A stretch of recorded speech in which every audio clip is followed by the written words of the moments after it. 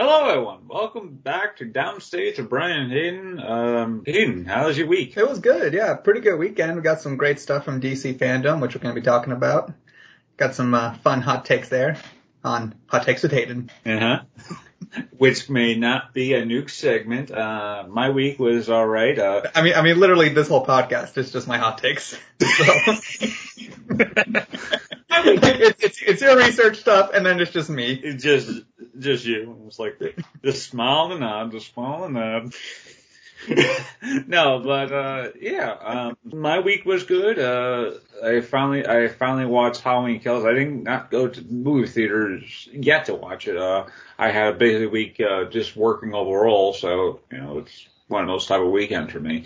But I watched it on Peacock, and I will say that Peacock did bring a nice little levity in terms of not only promotion and also just a general sense of a great presentation for the most part. Not only that, right before last week during Monday Night Raw, we actually had a Chucky promo. No, there was actually two Chucky promotions. There was a promotion for the show, Chucky, which was excellent, by the way, and especially for the first episode, because the first episode is always like, that's the thing about when you're watching shows, the first episode always has to, set everyone in. But this is Chucky. We all know who Chucky is. It's going back to his hometown of Hackensack, New Jersey. So, and stuff like that too. But the first promotion I saw for Chucky was him watching Monday Night Raw and then saying like, I love this whole violent thing and just shows clips of the show. But the other promotion that I believe helped Halloween Kills was Chucky doing a jack-o'-lantern and then Michael Myers just walking up to him and then just stabbing the jack-o'-lantern and goes and then the two of them just have like a little quip against each other. Well, not Michael Myers, obviously, but Chucky has a quip against Michael Myers. And then it shows off clips of, Halloween Kills. And I think it did actually work in Peacock's favor that not only did Halloween Kills made a killing at the box office, it made like over... But at cheddar. It made a lot of cheddar. Close to... No, I was doing the but at cheddar thing. Because you're saying Halloween Kills killed at the... Yeah, but aside from the fact that, critics didn't seem to enjoy it, I don't know why. I've seen some mixed responses from some people from that film as well. Yeah, the fans and the fandom and the critics have been saying it's been a very mixed bag. And I think it's just a narrative of just having it more of a more, I wouldn't say adult, but more like mature themed Halloween movie where it's just not about it's just Michael Myers just doing hacking and slashing Haddonfield and killing teenagers and stuff like that too. It's dealing with a lot more trauma and social issues and like the fact that one of the characters, this isn't really a big spoiler, but one of the characters is mistaken as Michael Myers and is accosted by essentially a mob-fueled town, and it's actually a very sad part to watch because you just see this guy just like seeing his psyche just like break down and just like essentially just break down just like considerably, and it's like one of the most saddest scenes to be put in a like Halloween the film franchise, and that's not a franchise known for like tear-jerking scenes. Like when you think of Halloween, you're like, oh, you're not gonna cry, right? Like no, you just gotta watch teenagers and people getting murdered by Michael Myers. But no, this one actually made you feel. And it's like, but Halloween Kills made a killing in the box office. It made like over $55 million, I think, or at least close to $60 million. And compare that to like say compare that to the movie that we were just talking about maybe a few weeks ago, The Last Duel with, Ben Affleck and Matt Damon and Adam Driver. I don't think it made even that much of a dent in the box office because it was basically a box office bomb. So, and that might have been because it was a limited release too. So, Really? They limited release that one? I believe so. I don't know because I don't remember, like, aside from maybe a couple of TV ads, I don't remember hearing like if it was in very big theaters or anything else. But then again, I live in New York, and New York doesn't have that many theaters. I'm like, it has theaters open, but it's like it doesn't have that many big places open, I should say. I mean, theaters are back open in New York. It's just that it's like there's still like some of the places don't have that many movies showing in that in some of those theater places, especially But yeah, it's like Halloween made a very good over like Halloween Kills made a very good you okay there? The chair is squeaking. Yeah, this freaking chair. Yeah. If you hear that in the background, that's just Hayden's old creaky chair. Perfect for Halloween. Perfect for October. Hopefully by November he has a new chair. So maybe not.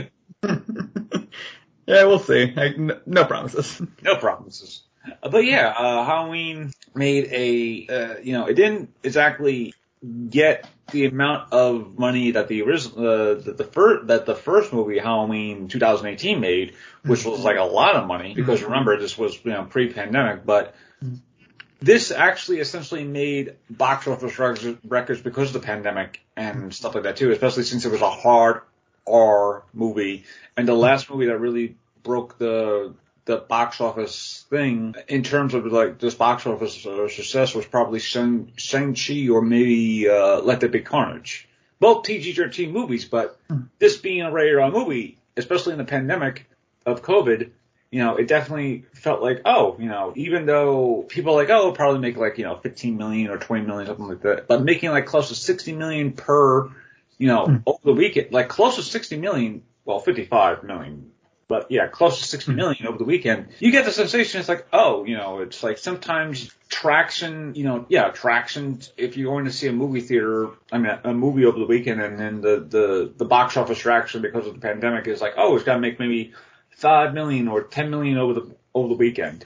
And then suddenly makes, close to like 80 million over the weekend. I was like, okay, maybe you're not supposed to listen to these traction, especially if it's like a slow weekend too. Because, aside from Let There Be Carnage and No Time to Die, two big movies, there wasn't really that many big releases out. And Halloween Kills was like one of the big releases that was coming out, regardless. Yeah, I think like its only competition would be Last Duel, but it's not that much of competition in terms of like release coming out at the same time. Yeah, and this weekend Dune is coming out, and that's just gonna be a dual release on both HBO Max and movie theaters too. And Dune is Dune is gonna be hopefully a big box office success, And that's me knocking on wood, so it's like, that's not Hayden's shit, that was just me knocking on wood.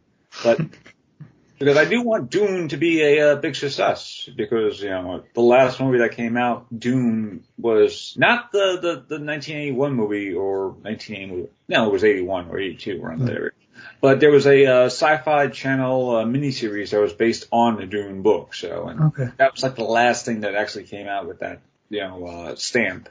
And Dune is like one of those type of big movies that you just do want to see because, there hasn't been that many big sci-fi epics since, big sci-fi fantasy epics that isn't essentially Star Wars, Star Trek, Harry Potter, Lord of the Rings, or something something in those like four areas where it's like it's a very big grand scale movie, has a lot of like well-known actors. It's coming from a very exceptional, great director. Hans Zimmer, of course, is scoring the music, so it's going to be a very jabroni type of movie, but at the same time, he's got to be very like, oh, like that type of like. Yeah. And as someone who isn't familiar with Dune, just watching the trailer and just seeing the visuals, like, yeah, like I think it is going to be, I think it's going to do great in the box office because this is something like. Yeah, because this is the movie that has been getting hyped up for a while now beforehand because, it's supposed to come out before a pandemic. Yeah. But because now with the trailers have been, coming out and people seeing what it looks like visually, I think people are going to be convinced that, yeah, this is going to be good and I got to go see this thing. Yeah, and hopefully I'll see it in the movie theater, hopefully during the weekend, maybe Friday, I'm not sure. Yeah, just make it a double feature. Just since you had to see Halloween Kills on Peacock, you could go see Halloween Kills and Dune in theaters. I thought you were going to say go see The Last Duel, and then Dune. The Last Dune. The Last Dune. But yeah. Yep. This is the first and last Dune. No sequels. But yeah, I could actually do a double feature, but I'm not sure, because the last time I did a double feature was for, like, years ago for Grindhouse, and that was only because they were doing because they were doing both, Death Proof and, Planet Terror at the same time, so it was like, so being and I know Dune is like close to 3 hours, so I'm like, I don't know if I can make it a close to 3 hour movie just watching that thing, especially with, my attention span and everything, so I might just like figure out if I want to see everything in the theaters or not. But yeah, this past weekend was pretty good overall for the movies. But and then we had the DC fandom. I'm sorry, fandom. I keep thinking it's the DC fandom, but even though it's like it's the fan and then it's like dome because everything was supposed to be on a dome and everything. But yeah, like fandom. Just fandom without the E. Yeah, it's a very odd word to talk about that, but before we talk about that, a word from our sponsors now. We got sponsors now? No. That'd be great. I wish. But yeah, before we talk about that, there was actually a big, and mentioning Star Trek before, one of the big stories last week was that William Shatner, famous for playing Captain Kirk, went up into space as the first oldest civilian in space. Essentially, is I think the title is or something like that. But he is one of the oldest people to be in space for a brief period of time, and that was because of what was that? I don't know. I forgot the name of the program, but I think it's probably Jeff Bezos' civilian like program or something like that to get people into space and stuff like that too. But he more or less was in space for like I think 10 minutes, 15 minutes. I forgot how long it was, and then came back down. But it was like, and people were like, oh man, William Shatner was in space, and they, a lot of people were making jokes to the fact that Shatner, everyone else was just registered again with him or something like that, and Shatner's not gonna be macking on some alien babe or something like that. So, and I saw like one funny image where it was like Shatner in the spaceship, and then on the outside it was like a Star Wars battle. it was like crap, wrong universe. But yeah, to be like William Shatner now is amazing because the man is like 90 years old and he's still like kicking ass and just being William Shatner at all. But of course, being William Shatner does also reunite old feuds, and one of the old feuds that he had was with George Takei, and George Takei, I believe, tweeted out that Shatner is a fat guinea pig for doing this or something to that effect. So, yeah. Hayden, what is your take on George Takei's comments on Shatner being a quote-unquote fat guinea pig?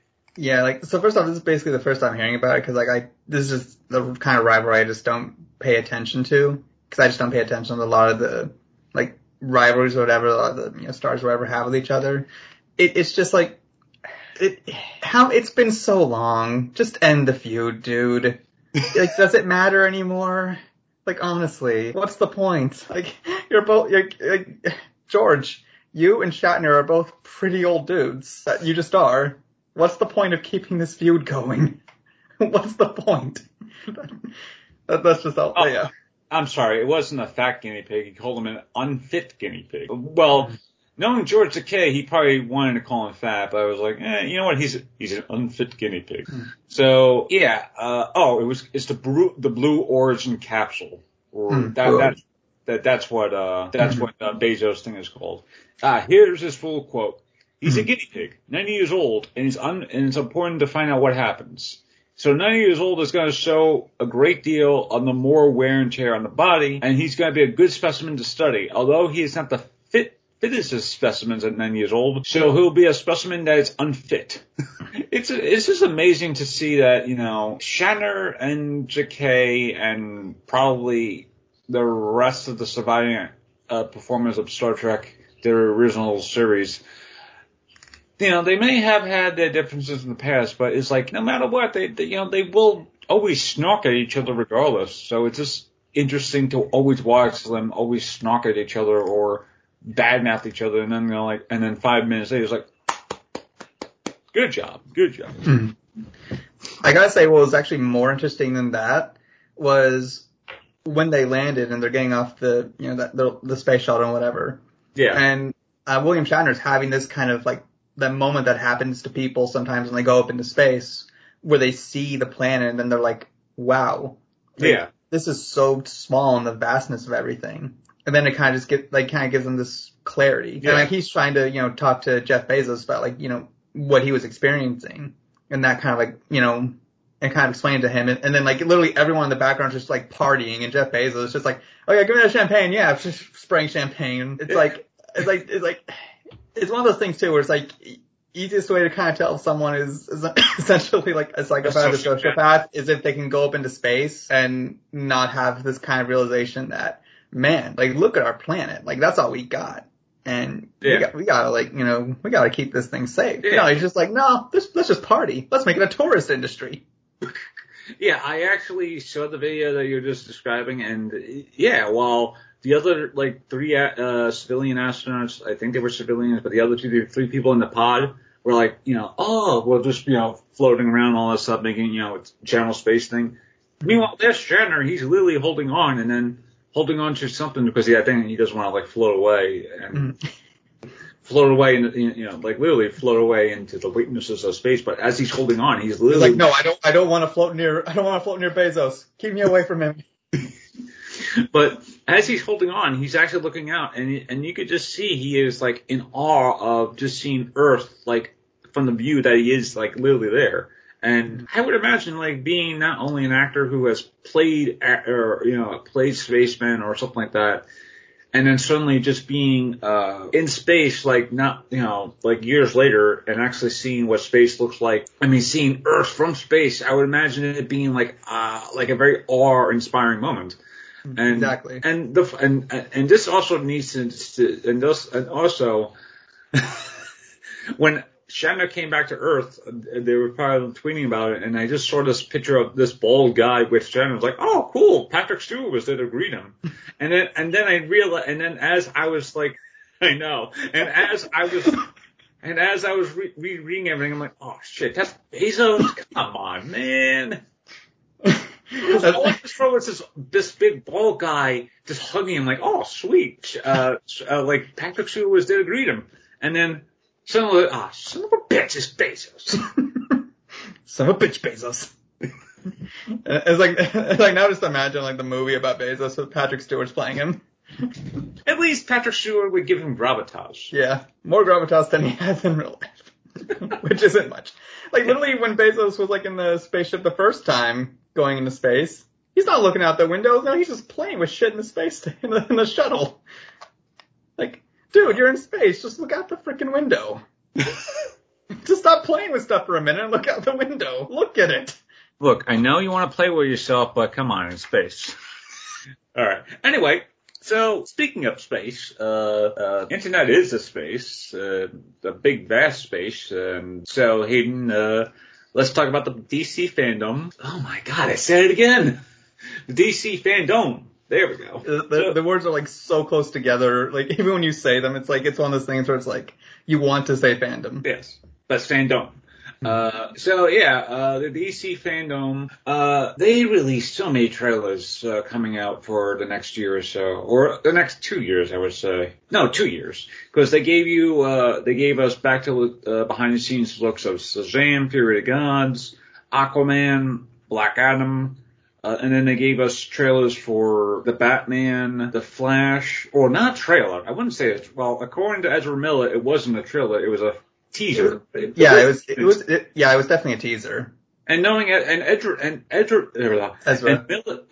Ezra is such a troll that sometimes when you don't know if he's talking about actual thing, and then suddenly he's like, oh, yeah, he's such a troll. There's 2 of him in the movie. Yeah, we didn't know about that, even though people who have, although people who were following the behind the scenes look, it's like, oh, there's 2 Ezra Millers in this movie now. Although one of the behind the scene, one of the theories, it was like, oh, it wasn't really Ezra Miller, it was just basically Grant Gustin. And people are like, oh, Grant Gustin's got me, going to be the Flash, the movie. And then someone's like, oh, no, it's just two, Ezras. I'm like, okay. But yeah, the Batman, the Flash teaser, the behind the scenes looks and teasers for some of the new movies, and of course the video games too. They released two full trailers for Gotham Knights and the Suicide Squad, Kill the Justice League, which looks amazing. Mm-hmm. Considering this is supposed to be in the same canon as the Arkham games, the Suicide Squad. Mm-hmm. So, and not only that, they actually brought back Deborah Wilson's Amanda Waller, who was starting originating the role in like the Suicide Squad, Battle in Arkham or Assault on Arkham, like the animated movie, yeah. Yeah, and then suddenly it's like she's they made her look like more like Amanda Waller. So it's like if there's even a type of voice I would imagine being Amanda Waller in either live action or a cartoon, it's like her voice along with CC, H. Pounder, Viola Davis, and at some point probably Pam Grier, but Pam Grier's Amanda Waller wasn't really that much of a character on Smallville, but she made an impression because it is Pam Grier. So it's like it's like getting Richard Roundtree to play a lieutenant in some cop movie. It's like, hey, you know what? It's Shaft. All right, Yeah. And honestly, and you mentioned CCH Pounder, I'm immediately like, man, there was such a missed opportunity to not go with her for like live action Suicide Squad, because everyone's like, yeah, Viola Davis, you gotta cast her. I'm like, she's good, but honestly, after watching CCH Pounder in like season 6 and a little bit of 7 in Sons of Anarchy, I'm like, honestly, she could do a fantastic Amanda Waller. Yeah, and also the Shield too. She was on the Shield for a long time, and it's almost like a demo reel, like what she could do as Amanda Waller. So it's like, and of course, it's like she, and that's another thing about Amanda Waller in the DCEU is just that they play her too much as a sociopath. And I think Amanda Waller is like a sociopath, yes, but she's also, kind of human at the same time. So it's like, like the Justice League animated series, Justice League Unlimited. Like they got the perfect portrayal of Amanda Waller. Cause there's like one scene where it's like Amanda Waller, like Batman's calling Amanda Waller about like a missile that's going to an island to try and kill Doomsday. Which, while Superman is fighting Doomsday and the rest of the heroes are trying to still evacuate the island, Batman is basically saying, saying you must have done this, you're responsible, and she genuinely had no idea. So then she's immediately like, okay, now I gotta figure out what the hell's going on here, because this was not supposed to happen. Yeah. And it's like she does have her human moments, but it's like, they definitely leaned more into kind of playing her like that sort of, like calculating sociopath. Yeah, and I think that's probably because of, Ayer's, like, this is how David Ayer wrote her, and then, and that's the thing. And then just stuck. Yeah, and just stuck the same way, Leto's Joker has just been like, practically, Jared Leto as the Joker, so it's like, but that's a discussion for another time. Characters that we hate, Jared Leto's Joker. But, speaking of, Joker, the Batman, I feel like has the same type of atmosphere that they are going with, like how Joker was, presentation wise, like having a very a very doom and gloomy Gotham City. It's probably maybe set in maybe the 90s or maybe even some sort of like big 70s, 90s type of vibe. Because I'm not even sure if it's that, because it's like there's nothing so far to indicate that it's like old school tech per se, because they're keeping so much, in the dark as well, as they should. Yeah, but at the same time, it's like it's like the Batman trailer is like, I normally skip ads when I see a trailer, and it's like, oh, it's a trailer I've already seen. Skip the ad. And then last night, right before I was eating my dinner, and I had YouTube on, I'm like, okay, about to skip this ad, and then someone's like, oh, Batman ad. I mean, it's a Batman trailer. Might as well watch it again.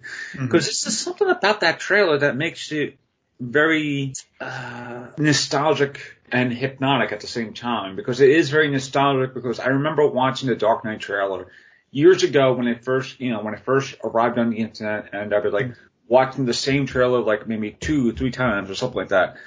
And this was like pre-YouTube boom, so I would probably go to like Apple trailers and stuff like that too, and watch it from there. And then here, I was like, it's really reminding me of the same time when I would be like watching the Dark Knight trailer and going, yes, that is what I wanted to see as Batman. Yes. And then you have a character like the Riddler being reinterpreted as a serial killer, which, of course has happened in the comics, I believe. Mm-hmm. But you have the Riddler like interpreted as a Zodiac style serial killer. And this actually does work into Batman's favor because it does feel like it's a very throwback to a David Fincher esque movie, where it does feel like, if this isn't, the Batman type of thing, it'll probably be something that David Fincher would have directed in, like years ago and stuff like that too. It's also similar, like kind of reminiscent to what like Riddler does in Arkham City. Yeah. Where he takes a bunch of people hostage, and then Batman has to go to each room after he's gotten enough like of the solved like Riddler puzzles, gotten Riddler trophies, and then has to free the hostages. So so I feel like that's kind of also reminiscent. But also I think what it is about the trailer too is that it has that gothic like style of Tim Burton's movies. Yeah. But then it also has the tone and storytelling of a Christopher Nolan movie. Yeah, I was actually while also delivering way better action than Christopher Nolan ever can.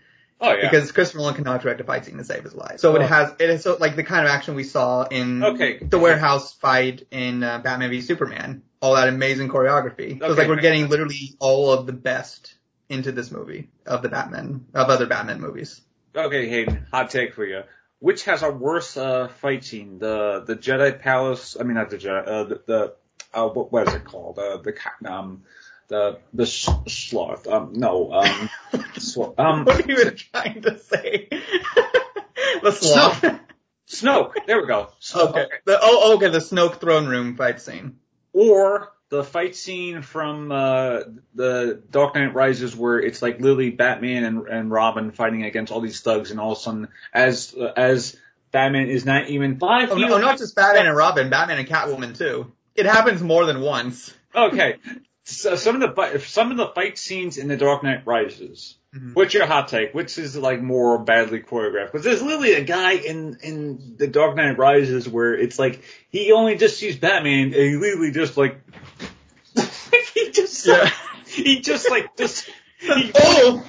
oh shit! Literally, it's picking me up. Must have been the wind. Oh. At least in the Jedi, at least in Snoke's throne room, at least they have some choreograph. I mean, as bad as it is, at least they have choreography and, they are fighting. Mm-hmm. I think the difference is it's like, well, the biggest takeaway is like the one-on-one fights are fine. It's when they get the group fights. Oh yeah. And both definitely suffer from, but like, I think for Last Jedi, because of the fact that they're using these weapons, a lot of them are keeping more distance in between the main characters, so they can get away with doing a lot more flurries. You still notice it still looks obvious. Yeah. But you can get away with it a little better. Whereas like with, The Dark Knight Rises, it's like, okay, the actor Mr. Q is supposed to hit me, they're not coming back, they're not noticing me. Act like I've been hit. Maybe they'll edit a batarang or something in post. Just have hope that maybe they'll notice it and catch it. I'm just reminded of that great scene from Mortal Kombat where Johnny Cage is fighting against all these stuntmen and the stuntman doesn't fall down on time. And then he just looks at it and goes, this is where you fall down. And then the stuntman is like, oh, I got it. And then... That's what I'm thinking. It's like, I just imagine just like someone watching it, like, I imagine, and I don't fret on these stunt guys because I understand, but like, Christopher Nolan is not like an actor, an action director. I mean, he does action like kind of like amazing when he has to, like Inception, because it's not just like the fact that it's an action scene; it's how he's being clever with it.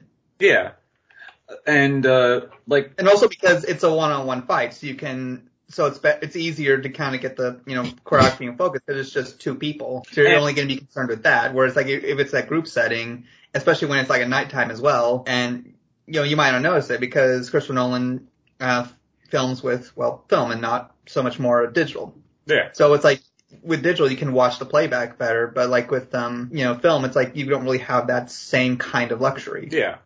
And another thing about Christopher Nolan is like, I will say this, is like one of the best action scenes in The Dark Knight Rises is when Batman returns and it's just him on the Batpod, like chasing after Bane. And that's like one of the most fantastic scenes to watch in a Batman movies because it actually does feel like, oh, you know, you're actually watching a legend return and here in Back to the Batman, you know, I don't know what the gist of why he's going after the Penguin, Colin Farrell's the Penguin, but him chasing after the Penguin and then going through fire and stuff like that, and then his car crashing, and then him just like strutting, like he's not even walking, he's just strutting to the Penguin. He's just taking his time. Yeah, he's just like taking while the fire's behind him and the camera's doing the upside down shot. Like, oh my god, is that like that shot is just a thing of beauty. And then with having the title fade into Batman as he's walking into it. Yeah, it actually reminds me of the scene from Batman Forever where Batman because Two-Face literally tries to, you know, burn the Batman alive, and then it's like, and then as he's like dancing around, and then you just see Batman just like rushing out of the fire with determination on his eyes, and you just see it just like Two-Face just like groaning in anger. It's like, oh, why can't you just die and just like start doing it? Start attacking too. It's like, I love the fact that, you know, Bruce Wayne feels like even though he's supposed to be like 2 years into his like role as Batman, at least that's what the not the backstory, but well, that's what the director has said, that it's like this is like his second year essentially. His second year is like you just get the sensation of, oh, Batman has found his footing, at least in terms of thing, but you know, I wouldn't, you know, it would be kind of hilarious that he does a lot of this stuff by accident. like he doesn't plan, you know, he doesn't plan this to do it on the whim. He is like, it's a little, as the great Bob Ross would say, it's just a little happy accident. Well, we got a little happy accident here. We got a little truck explosion here. Oh, we're just gonna, you know, have that little Batmobile go right through that fire there. Exactly. Actually, also a couple more things on it, because I got so much to say on this trailer. Yeah, it is literally an amazing trailer. Like, it is everything a trailer should be, because you get just enough to know what's going on. They never show the Riddler's face, which is, I think, the smartest choice they could do. They just reveal him in like a super clever, and honestly a clever way, by just have him get arrested at the beginning of the trailer, and then the, you know, camera pans up to reveal the question mark in the, like, his coffee. Yeah. Colin Farrell's gonna be a freaking show stealer. Like, just this couple lines we hear him say, like, hey, take it easy, sweetheart. And Batman's ready to punch him. And then just like when the explosion when Batman is chasing Penguin, and he's just like, I got you! Like, he's gonna be such a show stealer, and I'm there for it.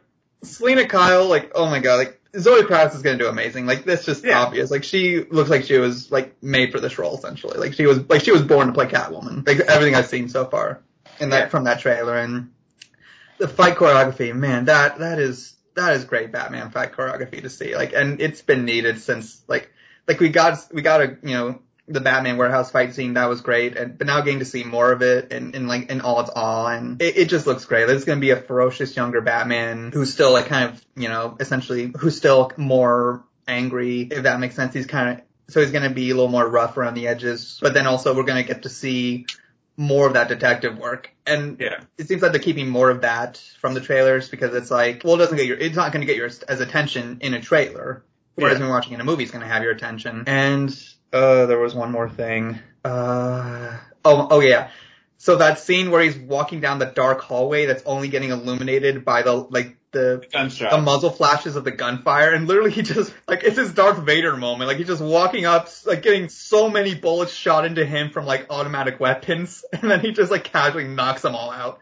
Like, it's almost gonna play like a horror movie. Like, I think we were talking about this on the other podcast. It's like, what if, like you see Batman from the perspective of the criminals, and it's like a horror movie. Yeah. Well, actually, that's actually something I've been seeing. There's a great TikToker, Panda Red.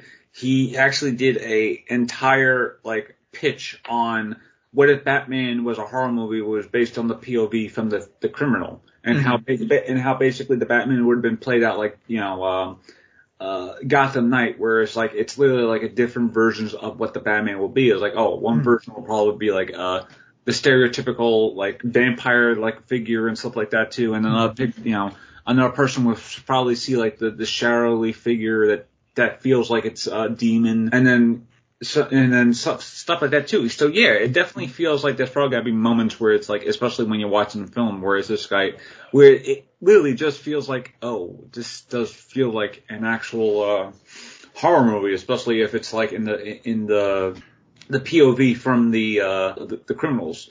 Mm-hmm. And yeah, it definitely feels like, I do think outside of this and the Flash trailer, which I do want to get into in a couple seconds.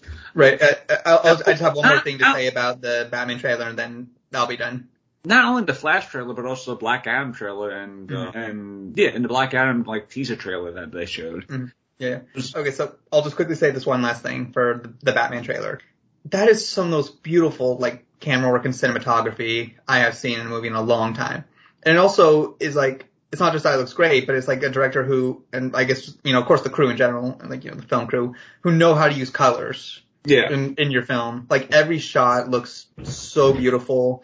And because it's a superhero movie, there's going to be CG background somewhere. But I'm watching this trailer and I'm like, I don't know if I see any in here. Like, cause, we get pretty good at spotting them, especially now because we're so used to CG backgrounds in movies. Oh, yeah. I'm watching this trailer and I'm like, I don't think there's a CG background anywhere here. I mean, I know there has to be, but I just, for the life of me, I've watched this trailer so many times and I can't see a CG background. Yeah, and that just goes to show how just amazingly well done they're making this film. And and of course this, this is clearly all the faith I have in this film that, yeah, it's gonna be, like, I will, like, this Batman film I think is gonna be one of the best Batman films to ever come out.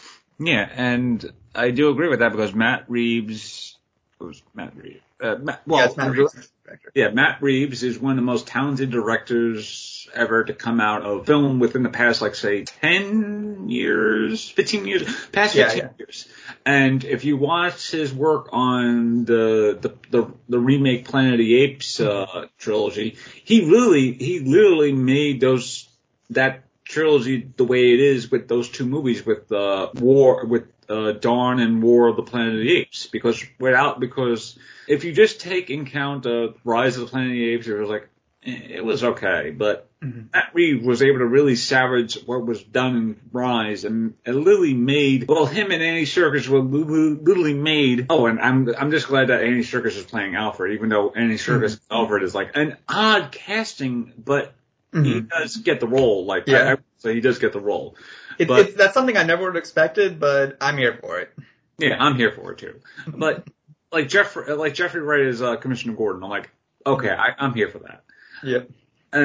But yeah, it's like Matt Reeves is a talented director and is someone who has, especially for the past like 15 years, like considerably putting out great work, especially as a director too. And his axe work has been amazing. Like, there's a scene in Dawn of the Planet of the Apes where, as the apes are like attacking one of the cities, there's a beautiful shot of one of the apes. I believe maybe it's Koba, I'm not sure, who just gets into a tank and just uses the tank gunner and then starts shooting everything in sight. And you just see the camera like literally stationed on the barrel of the tank. I mean, the tank's like a machine gun. So as the monkey is shooting the thing, the camera is like literally just spinning around as like literally in that moment. So I'm like, I can't wait to see what like type of camera tricks and treats Reeves does in terms of doing this film. Yeah. Now back to the DC EU proper. They release, as I mentioned before, they released teasers or at least behind the scenes stuff for Shazam, Fury of the Gods, Aquaman. I think what was it? The Legend of the Ten Kingdoms or something, or Legend Lost Kingdom. That's what it was. Yeah, Lost Kingdom. Aquaman and the Lost Kingdom. Behind the scenes and a bit of a first look thing for Black Adam. The same thing with the Flash. And I will say that the Black Adam teaser, the Flash teaser, along with the Batman, really did serve the greatness of what DC is priming to do for the next like few years. Yeah. Like these are like basically the greatest hits. Like before when we got like Joss Whedon's Justice League, Suicide Squad, it's like, yeah, okay, we got that, and it's like now we're getting the greatest hits. Because that's essentially what I feel like we're lining up with here. Like what was it? Like 16 years ago, I believe in 2007 or 2008 or so, that's when The Rock, like, really wanted to play Black Adam. And then he sort of, like, was casted, like, in 2014, like, officially casted. He kind of, like, wanted to be Black Adam, like, around, like, 2007, 2008, around that area. And then suddenly around, like, 2014, he's casted, and then we have to wait for Black Adam to really hit theaters, because it's got to take a while for not only the story to go to that effect, but the teaser that they did for Black Adam, not only is the behind the scenes look so interesting, because they have a lot of great actors playing some of these, famous characters, and they're also doing the Justice Society of America, which is essentially the proto Justice League.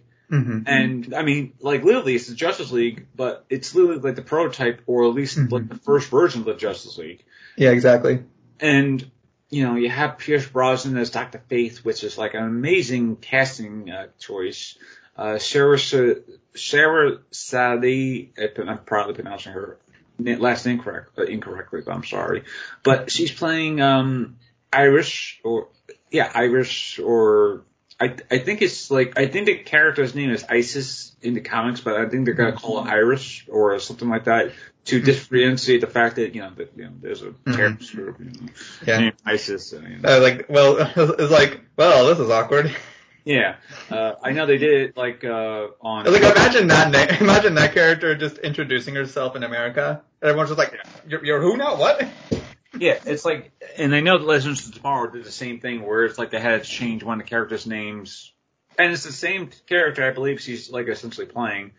Mm-hmm. But yeah, it's like, and then you have the moment of The Rock as Black Adam appear, and then, because Black Adam has always been portrayed as like, the evil Shazam and stuff like that too. Someone who would essentially rock, like, not to pun over here, but rock Superman to his core, where it's like he literally could be Superman's equal in terms of strength, speed, power, all that stuff. Mm-hmm. And I'm watching, I'm like, this is another version of where it's like, it feels like a horror movie, where it's like these people are just like literally just lambs to the slaughter to Black Adam, who literally just takes one guy, lifts him up into the air, and just literally just zaps him away into nothingness without really saying like a word that would essentially summon lightning and stuff like that too. And you could say he air fried him a little too long. Yeah. And too crispy there. And I honestly can't wait to see what they do with Black Adam, because The Rock has essentially said that he's like a very big anti-hero. He's a villain, but he's still like a hero type of hero that would probably not necessarily anti-villain, but he's just like a villain that with heroic qualities. I think it's a proper term for that. Yeah. But yeah, like I think like it was Injustice 2, I believe it was, where you kind of see more of Black Adam's character, and they make it clear that it's like, yeah, he just does what he does to protect his home. Yeah. So I feel like, because there's not much I don't know about Black Adam. I'm just gonna wait for more trailers to come out for that to really kind of figure out where they're gonna go with it. But it seems like they're probably gonna go in that direction where it's like he is going to as an anti-hero be protecting his home from like some invader of some kind. Yeah, with great injustice now. With essentially with furious vengeance and all that stuff. And I mean, I'm vengeance. And speaking of Batman again, so I grew up with, I'm pretty sure you grew up too with the Michael Keaton Batman. Oh, yeah. Hearing Michael Keaton, and I've heard Michael Keaton before in the movies and stuff like that too, but the moment I was watching the Flash trailer and then hearing Michael Keaton, I'm like, oh my God, he's back as Batman. Mm-hmm. It's like a role that him and Kevin Conroy are, and probably, him and Kevin Conroy are like two actors that, and of course Adam West, who would literally just slip into the role of Batman without question. And at the moment you hear that voice and you just hear him talking to Barry Allen, and then you get the sensation of like, oh my God, he is back. And then suddenly it's like, you see him behind the scenes, behind the ears and stuff like that too. And it's like it's an an awe-inspiring shot, and then of course at the end of the trailer they give the hint of, oh, it's the Batmobile, and then it's like, oh, you don't show the Batmobile. That was just criminal right there. Like, yeah. Come on, just like, a couple more seconds. Just give us a couple more seconds so we could see it. And the excuse is probably like, yeah, we haven't actually fully CG'd it yet, so if we did show, there'd just be a big hunk of green. It's like Avengers, and then it's like that same thing where Avengers Assemble in Age of Ultron, where you just have Captain America going Avengers, and then cut to credits. I'm like, yeah, Avengers, time to clean the toilets. But yeah, the trailers for DC fandom, and also also the fact that like he started like with Michael Keaton, the fact that he started playing Bruce Wayne Batman when in his younger years. And now here he is in his older years playing the Thomas Wayne version of Batman. Like, honestly, how that has essentially come full circle. Well, I don't think he's playing the Thomas Wayne version of Batman. I think he is playing Bruce Wayne, the one from the Batman 89. Honestly, I don't know. That just seems odd because it's like, I feel like it would just be more fun to see him play that Thomas Wayne version of Batman now. Because it's like we've seen him play the, Bruce Wayne Batman before. I feel like it would be much more of a fun stretch to see him play the Thomas Wayne version, because that is a completely different version of the character that I feel like, especially with Michael Keaton's acting chops, that would be fun to see him bring to life. Especially with a lot of Michael Keaton's roles in the last so many years anyway. That is true, and they are taking after Flashpoint 2, and Flashpoint's biggest thing was that Barry Allen wanted to save his mother from being killed by the reverse Flash, and then suddenly it's like all this stuff that has happened in the DC universe suddenly, doesn't happen. A lot of this stuff doesn't happen anymore. Suddenly Thomas Wayne is alive, and his wife is like the Joker now. So it's like a lot of this stuff has like transpired into an odd alternate universe. So wait, hold on. So Thomas Wayne and Martha Wayne are alive, but Bruce Wayne still becomes Batman. No. Wait, what? I'm sorry. I'm just getting so lost in this right now. So in Flashpoint, Flash goes back to essentially stop his mother's death from Reverse Flash, his ultimate right, awesome. Yeah. He goes back. He thinks everything is all back to normal, but there's certain things that are off-putting or off, right? There's So Aquaman and Wonder Woman are basically having a war on the planet, and then instead of Bruce Wayne's parents being killed, Bruce was the one who was shot to death. Right.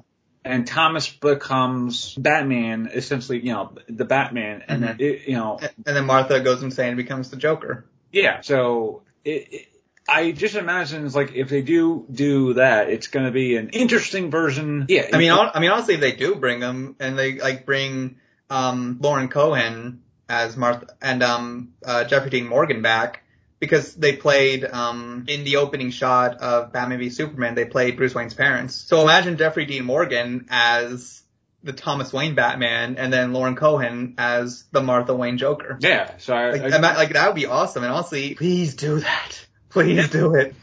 We want to see Negan against a crazy Maggie. Yeah. And yeah, it's like, aside from those trailers, I do think that the DC fandom thing was a massive success. And this was their best. And this is something that you actually messaged me yesterday, was that youth. And so a few Marvel movies was actually switched around with their release date. So, Hayden, could you explain what movies were switched around next year because of what you believe was because of the trailer for the Flash, and also it's really the Batman, because basically this started with Doctor Strange 2. So that was supposed to come out in March of 2022. The same month as the Batman movie, but they pushed it back to May 4th, I believe it was, in 2022, or May 5th. And then when they did that, they basically pushed every movie after that to take the respective release date of the movie it's essentially taking over. So Doctor Strange took over to the Thor Love and Thunder release date, and then Thor Love and Thunder took the release date of the next Marvel movie. And then that movie took the release date of the next Marvel movie. And for so many movies, I don't even remember how many there were. I have to pull up the article, but I'm lazy. So basically they kind of pushed everything back to the release dates for the other movies, essentially. And here's the thing, it's like, why would you push back Doctor Strange 2 when you already determined, okay, yeah, we're gonna put it out in March. Of course we're gonna put it out in March. We've already determined we're gonna do that. Because especially with their scheduling too. Because that's the thing, it's like, with Marvel movies, because they have so many, like they've planned this out so much because they have to. So if you're gonna move the release date for one movie like that, and then effectively they schedule all the other movies to then be pushed back to replace and take spots of the other movies, it definitely means something. Yeah. Especially, and it is smarter on their part too, because it's like, if you're trying to compete with Batman as well, that is going to be a challenge you'll face. So like, they definitely so they're like, okay, let's put it out in May, because one, like, that's the early summer. It's, going to be a better release date for us. Like, we'll start the summer with this blockbuster movie. We'll be able to get more people. We're not really going to be competing with much of anything in May around that time. Yeah. So it's going to be, so we're going to do a lot better if we do it like that. Like, yeah, let Batman have it, and then we're just going to take our spot here. Yeah, and I actually thought it was something because of not only the Batman, but because of the Flash. Because the Flash being a very multiverse type of concept, whereas like you have two Barry Allens, you have another Supergirl. Well, you don't know if we have a Supergirl, then we have another Batman, and then. But yeah, it definitely feels like it was shifted around because of the Batman, and because this is a standalone movie, and the last time DC had a standalone movie, which was Joker, it made a lot of money in the box office, like $1 billion or something, or like over $1 billion, or at least that. Yeah. So, and also that Batman trailer stayed #1 on trending for like 3 days in a row. Like when's the last time a DC trailer has been able to stay that high on the trending charts for so long? Yeah, and that's hard to do. It's like Marvel's able to do it like maybe for a couple of days, and then it goes turning like, and it goes into another thing where you just talked about to me a couple of days ago, which was in Short Jan News. Tom Holland says that the next Spider-Man movie is his last. So Short Jan, but the idea of Tom Holland playing Spider-Man and then suddenly saying, "Yeah, 3 main movies is my limit. I'm good." So it's like the same thing I heard Daniel Craig saying after, I believe, Skyfall, which was, this is, I believe, my last movie, or I think the next movie after this will be my last movie, and something like that. And then suddenly he does like another movie. So it's like, and with Tom Holland, I know I was joking about this earlier with you, but I would not be surprised at all if Marvel told him, we're not going to bring you back for another movie, just so they could basically keep him from spoiling the next one, and then have him on thinking it's a different project altogether. They just put all the all the CGI, whatever, like all the dots on him, and be like, "Oh yeah, don't worry, you're not playing Spider-Man. No, you're playing someone different altogether. This is an entirely different movie." And then he just like goes to the theater and watches it and is like, wait, this is Spider-Man? I was Spider-Man? I would not be surprised if they did that just to keep him from spoiling. I mean, Brie Larson had the similar thing where she was filming Avengers Infinity War or Endgame. In Endgame. Yeah, in Endgame, where it's like for the teaser, for the stinger for Captain Marvel, it was like she comes in and goes, "Where's Fury?" And that was like her only line. She did not know what was happening, all that stuff, and no one else knew about everything. So I would imagine Marvel keeping everyone in the dark in the next, like, say, 5 years, for the next half of a decade or so, because of what's been happening with Loki and What If, and then WandaVision, and probably going to be happening with No Way Home, the Multiverse of Madness.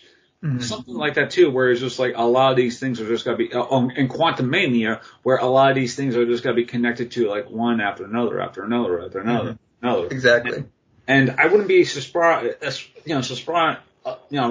if, one day there's going to be a movie where it's like, oh yeah, we did not have a script. Like, we had a script, but all the things it was all blacked out. It was the only thing that we saw in this script was just our lines. So I wouldn't be surprised there's got to be a day where it's like Marvel just emails the scripts where it's just going to be like, it's an entire black script, and then suddenly it's like, this is your line. Line. We don't know what the direction is. Line. So, and I think it's because, I think Marvel has been doing that for the past like 10 years or so, being more secretive because it was so easy to watch people. I mean, and it's still easy to watch people filming and stuff like that too when it's a new thing being filmed. Like, take, for instance, The Last of Us is still being filmed right now. People are still taking pictures of Pedro Pascal's Joel Miller. Showing things of the set and stuff like that too. So, but I think it's just more along the lines of. Well, I think it's just like, and I mean, it's a new thing. I think like anytime you're going to have those outdoor shots, there's always going to be someone around trying to, see what's going on, regardless of if it's like some new thing or some established kind of thing, whatever. If you're outdoors, someone's going to try and get a picture, regardless. Yeah, I do agree. It was like, even though you were joking before, I do agree. It's like maybe there will become a time where it's like Marvel would just send like a whole black script of it'll literally just be a black script, and then suddenly it's like, oh, here's here's your line. Here's your line. Not even your line, just improvise. Yeah. This whole week, this whole past weekend has been nothing but a great fan service essentially to both DC and probably Marvel too, but mostly in the DC thing. Yeah, this was DC's week to shine essentially. Yeah. And they shined bright. Oh yeah, and especially since they rarely get a chance to shine, even though they've been around more longer than Marvel. Mm-hmm. But yeah. Trying to remember if that Detective Comics was around first. But yeah, anyway.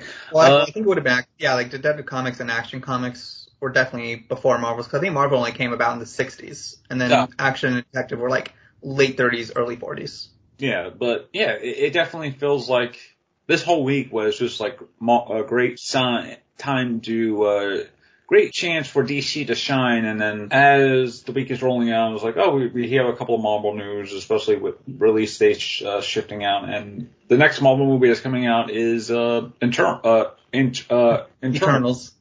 which, I have yet to aside from the fact that, it's like, it's set after Endgame, and it's about a group of Eternals, like, literally coming into terms of, like, do we have to save, like, I don't know about if there's, like, a real plot to it, because it's like, it's a very secretive plot. Like, aside from the fact that it's about a race of Eternals going to save Earth and stuff like that.